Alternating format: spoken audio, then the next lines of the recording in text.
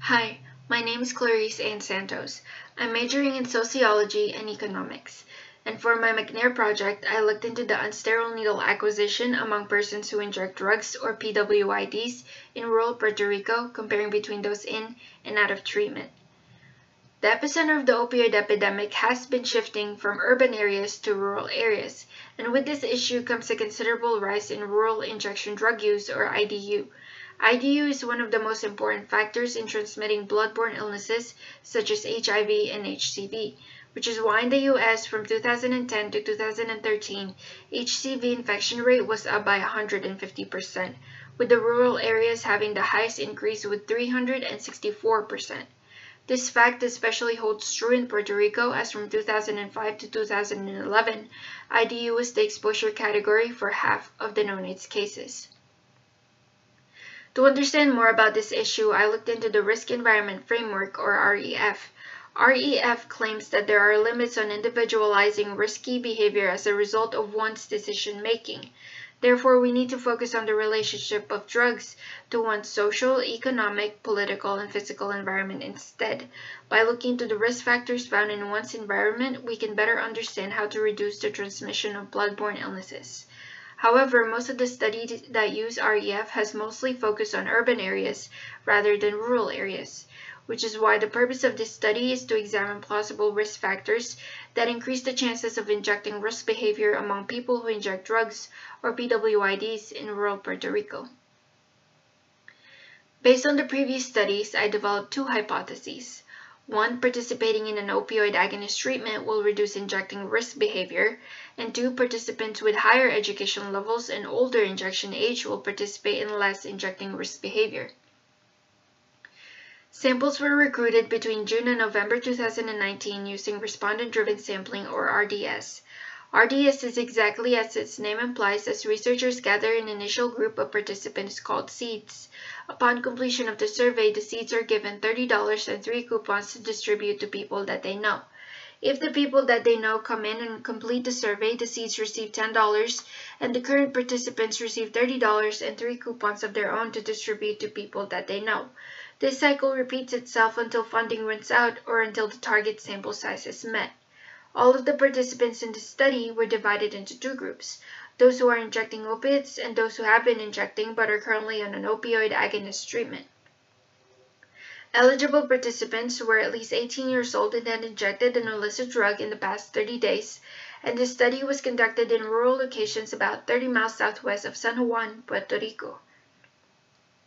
My independent variables are treatment status, education level, and injection age, and my control variables are gender, injection frequency, and homelessness. My primary dependent variable are risky behaviors at the last time a participant injected with someone. Specifically, did they use a needle after someone else? Did they not use sterile needle? Did they share cooker, cotton, or water? And did they backload or frontload? Backloading and frontloading are the practice where one syringe is used to prepare a drug solution, and then the solution is shifted from one syringe into another with the needle or plunger removed. To analyze the data, I used logistic regressions in a program called Stata, and there were a total of 170 participants.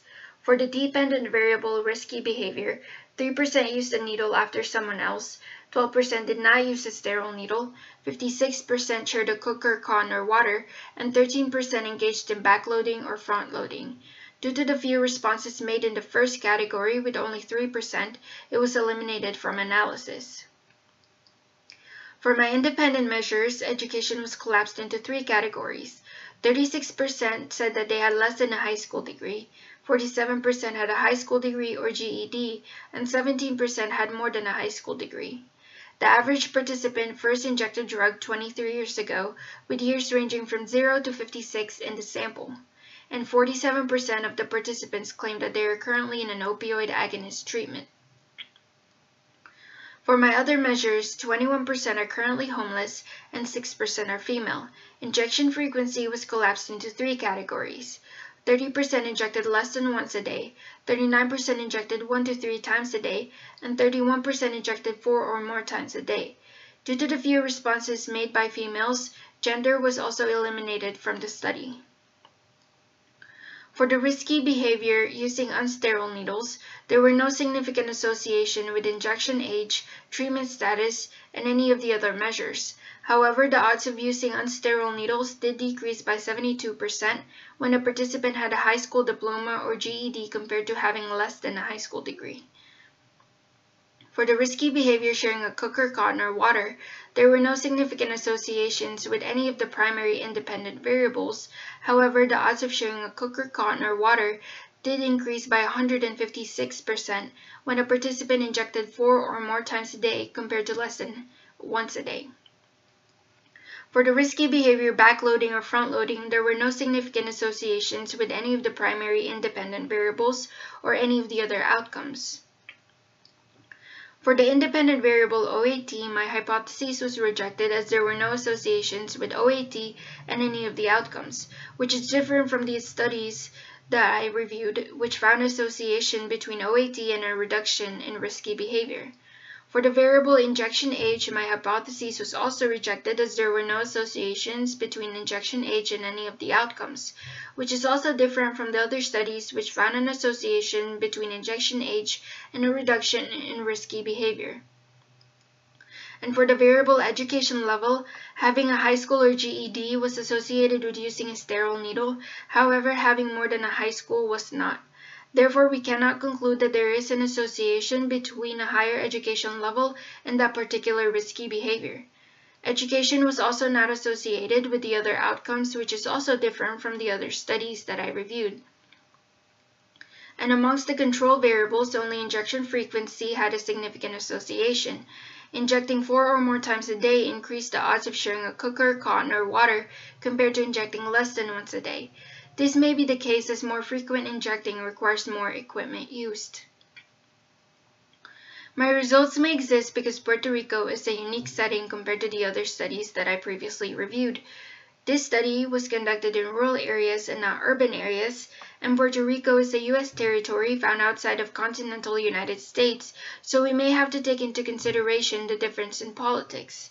Puerto Rico was also recently hit with Hurricane Maria, which disrupted their economy and social networks. This study shows that we need to be careful about generalizing other studies into other locations because of the difference in circumstances. For my future work, I plan on analyzing the injection age variable differently. For this study, I treated injection age as a continuous variable. However, it's possible that the learning process happens in the first 3 years of injecting and not continuously. I also plan on revisiting literature to find similar findings that may explain the results that I have. I would like to thank Dr. Patrick Habecker, my faculty mentor and the McNair program, for guiding me throughout this entire research.